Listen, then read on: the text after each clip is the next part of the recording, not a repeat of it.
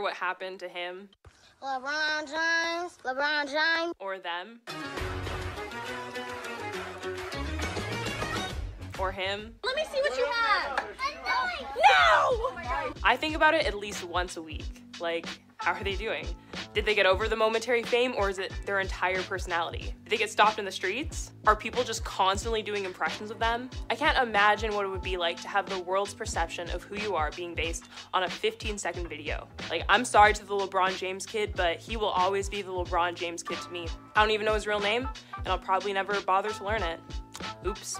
The desire to be known and recognized by others is a common part of the human experience, and usually we identify people by using outward factors like ethnicity, gender, and looks, and also things like job, family status, and accomplishments. But sometimes we can have our not-so-finest moments used as our key identifiers. Like to this one soccer team I played against as a kid, I was the defender that scored on our own net.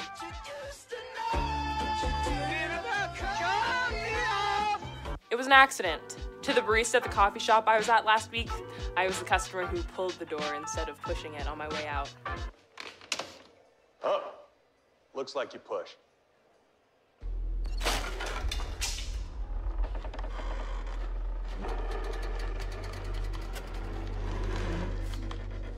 And to most of you, sadly enough, I'm the girl from Red Deer. Actually, I'm probably just the pastor who dunks on Red Deer every time she preaches. On a more serious note, our identities are a crucial part to each of us. That's because our identity shapes the way we feel about ourselves. It brings about a sense of belonging and purpose. It helps us express who we believe ourselves to be, inwardly and outwardly. So imagine our identities then being shaped by the epic fail compilation of our own lives. That wouldn't be great. Yet this is such a common phenomenon. Many of us at times find ourselves holding the weight of the not so great things about us and making that the core of who we are. We can carry around shame over past mistakes, insecurities, and lies that people have placed on us, or we've come to believe about ourselves, and we allow those things to dictate our identity. And this is a problem because ultimately, it means those things, those negative things, aren't just shaping us on the inside, but they can also influence our actions and behaviors. Maybe the abuse or mistreatment you've suffered because of someone else's actions has led you to be closed off to deep relationships and being vulnerable with people. Maybe a crippling addiction has led you to isolate yourself from the people around you. The pattern we can see here is that the proximity of these hurts and wounds to our identity affects how we live our lives. Now you might be wondering, am I just supposed to get over everything I've been through? I can't just forget about the ways I've been hurt or have hurt other people or screwed up. There's no on and off switch for pain. I know. And trust me, if there was, I'd be the first one to use it. But that's not what I'm saying. Yes, the reality of sin entering the world means that we will likely feel the weight of our mistakes, our hurts, and our past throughout our lives here on earth. But the good news is that they don't have to be our identity. In fact, God can actually use all of the bad things we've done and gone through to strengthen us and give us hope. If there's one Bible hero who had every right to carry around the shame of her past, it would have been Rahab. In her debut to the Old Testament, she is introduced as a prostitute named Rahab, and this title seems to follow her later on when she's referenced to in parts of the New Testament. I couldn't even fathom having the deepest sin of my past being the way that people remember me for thousands of years. That's definitely not how I would want to be known, because there's so much more to me than the things that I'm not proud of. And there's so much more to Rahab as well. Where we may initially see a woman with a troubling past, if we take a deeper look, we can see a courageous and heroic woman whose mistakes and sin are fully redeemed by God. Rahab's story is recounted in Joshua 2. In this chapter, a man named Joshua is leading the Israelite people to the land God promised them, now that his predecessor Moses had died. Here's what it says in the first 7 verses. Okay, here we go, Abby, you can do it. Then Joshua secretly sent out 2 spies from the Israelite camp at Acacia Grove. He instructed them, scout the land on the riverside of the Jordan, up a little more, okay, there's good. I actually am wondering. Chapter 2. Rahab protects the spies. Then Joshua secretly sent out 2 spies from the Israelite camp at Acacia Grove. He instructed them, scout out the land on the other side of the Jordan River, especially around Jericho. So the 2 men set out and came to the house of a prostitute named Rahab and stayed there that night. But someone told the king of Jericho, some Israelites have come here tonight to spy out the land. So the king of Jericho sent orders to Rahab, bring out the men who have come into your house, for they have come here to spy out the whole land. Rahab had hidden the two men, but she replied, "Yes, the men were here earlier, but I didn't know where they were from. They left the town at dusk as the gates were about to close. I don't know where they went. If you hurry, you can probably catch up with them." Actually, she had taken them up to the roof and hidden them beneath bundles of flax she had laid out. So the king's men went looking for the spies along the road leading to the shallow crossings of the Jordan River. And as soon as the king's men had left, the gate of Jericho was shut. Now, why does it matter that Rahab protected these spies?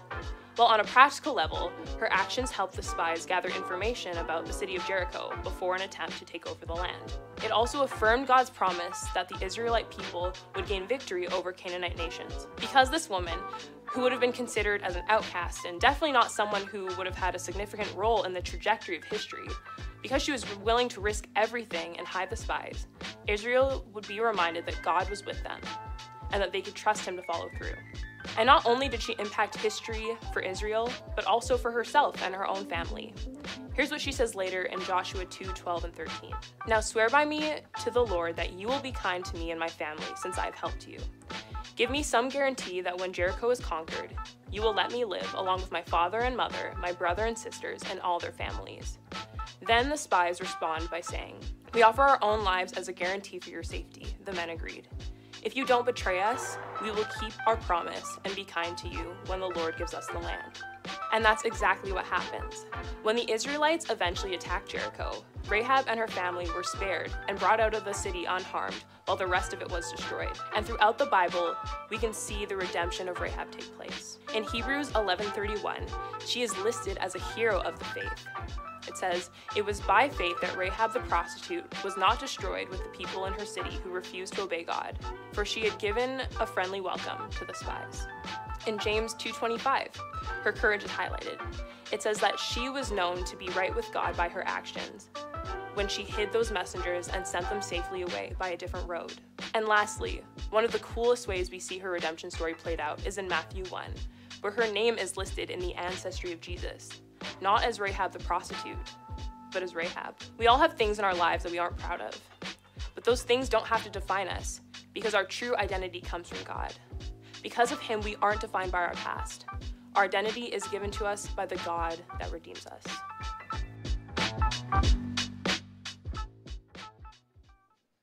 Quick little hair change and outfit change, but I did try to keep it as consistent as possible with the black and with the white.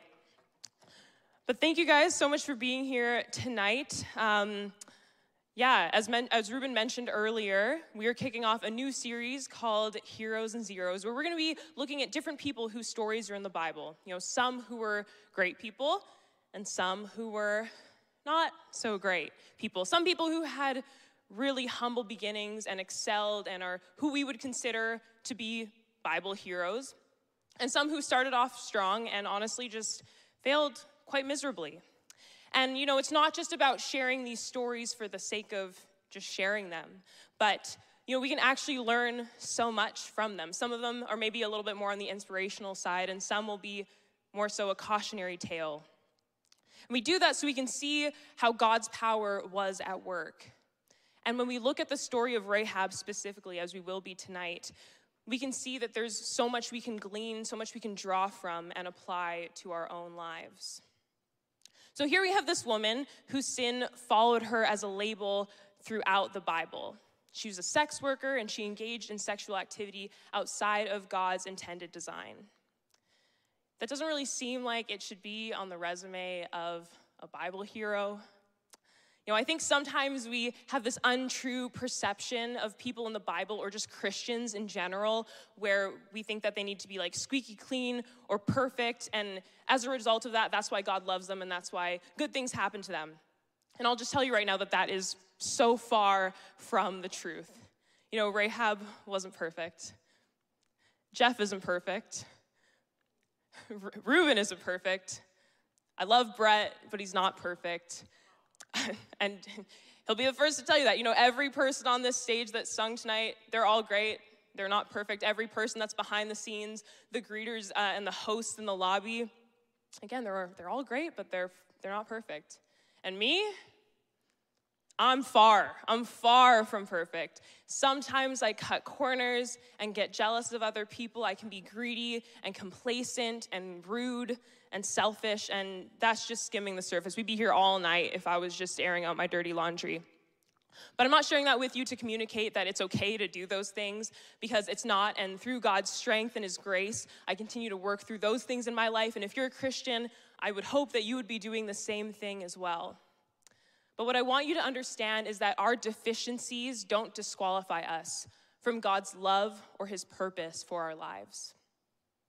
In the New Testament of the Bible, one of the early founders of the church, his name is Paul, he wrote a letter to a church in a city called Corinth, and he really eloquently phrases this idea.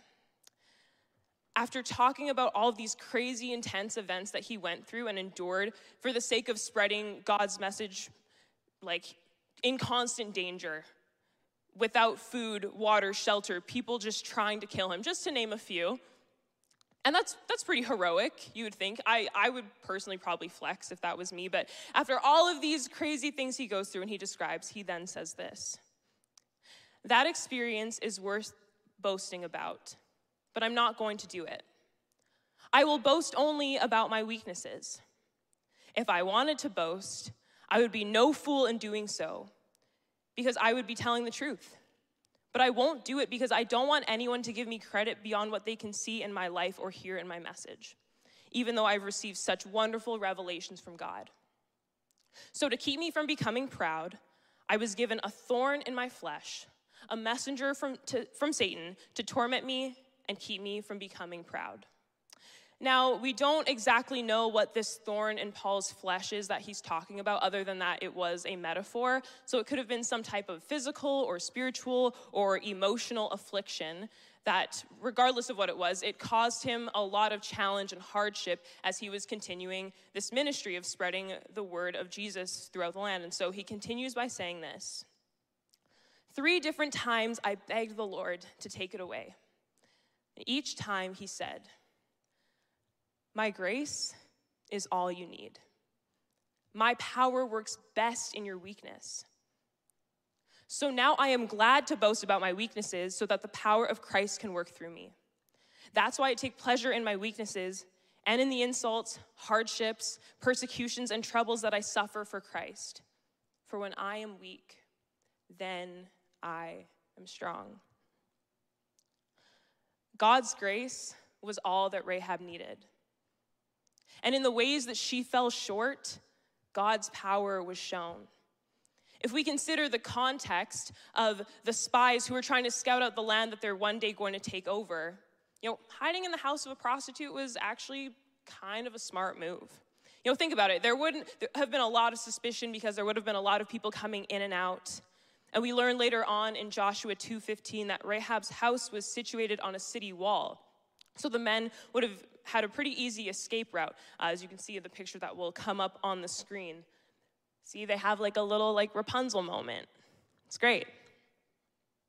So Rahab's life circumstances were actually essential to the advancement of the story. Maybe you find yourself thinking that because of where you're at in life, because of the things you're dealing with, that you'll never be good enough, you'll never be a good enough Christian or worthy of God's love and blessings. And friends, I hope you know that that is such a lie. The amazing thing about God is that he meets each of us where we're at. He meets us right in the middle of our mess, right in the thick of it. He invites us to step out of that and into the life that he has for us. He doesn't hate you because of the sin that you're wrestling with or because of the mistakes you've made, even those really, really bad ones. He will never love you any more or any less than he does right now. And nothing will ever change that. And when we make that choice to leave behind the shame of the past in exchange for God's freedom, we no longer act out of our insecurities. Shame, unfortunately, is a really powerful thing. Shame shackles you. It tells lies to the deepest parts of you. While guilt says, hey, you made a mistake. Shame says, you are a mistake. And that causes us to lose sight of the identity that we have in God. What I admire so deeply about Rahab is that her actions were not informed by shame, but rather her courageous choice to hide the spies, that was a result of her faith. And if anything, that's the most important part about her, not her shortcomings. Obviously, there would have been a really big risk in taking in those spies and aligning herself with her people's enemy. But what's so beautiful is that her growing faith and understanding of who God is what guides her. Later in Joshua 2, she's talking to the spies about how she knew that there was this God that the Israelite people followed, and he performed all of these incredible signs that the Israelite people were able to witness. She talked about how God parted the Red Sea so that the Israelite people could walk through it and escape years, centuries of slavery from the Egyptian people. And we actually just talked about that whole story in our last series. So if you didn't get the chance to hear it, you can hop onto our YouTube page or our Spotify and listen to it, watch it. It was really great and informative. And so she had an inclination about the incredible power of God.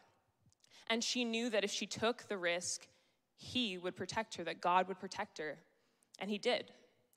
More specifically, God spares her and her entire family from the destruction of their city, the destruction of Jericho. He saves them and redeems them.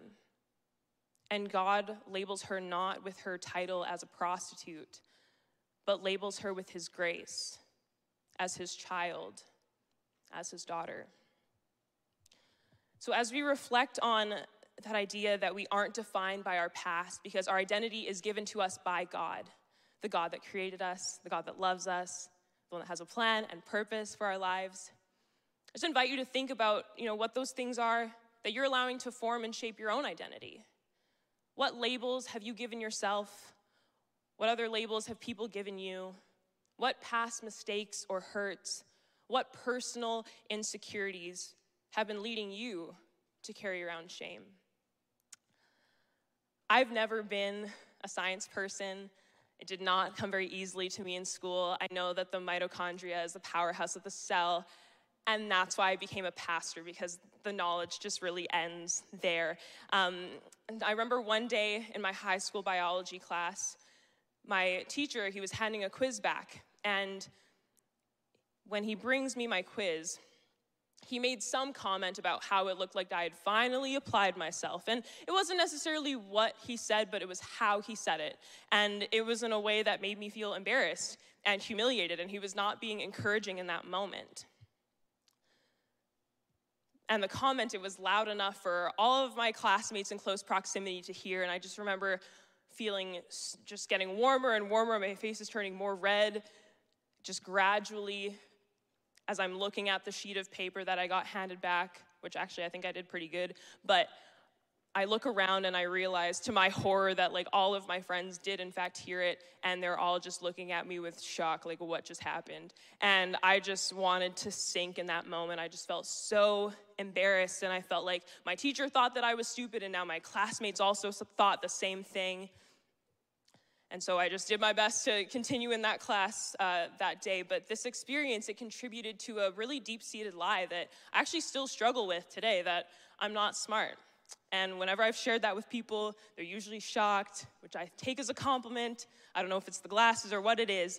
But throughout college and even now in grad school, if there's a big assignment that I need to do, even if I know I can do it, I usually just get a lot of anxiety to the point where it's crippling. It's not that I'm lazy or intentionally trying to put it off, but it's because deep down, I just don't think that I'll do well.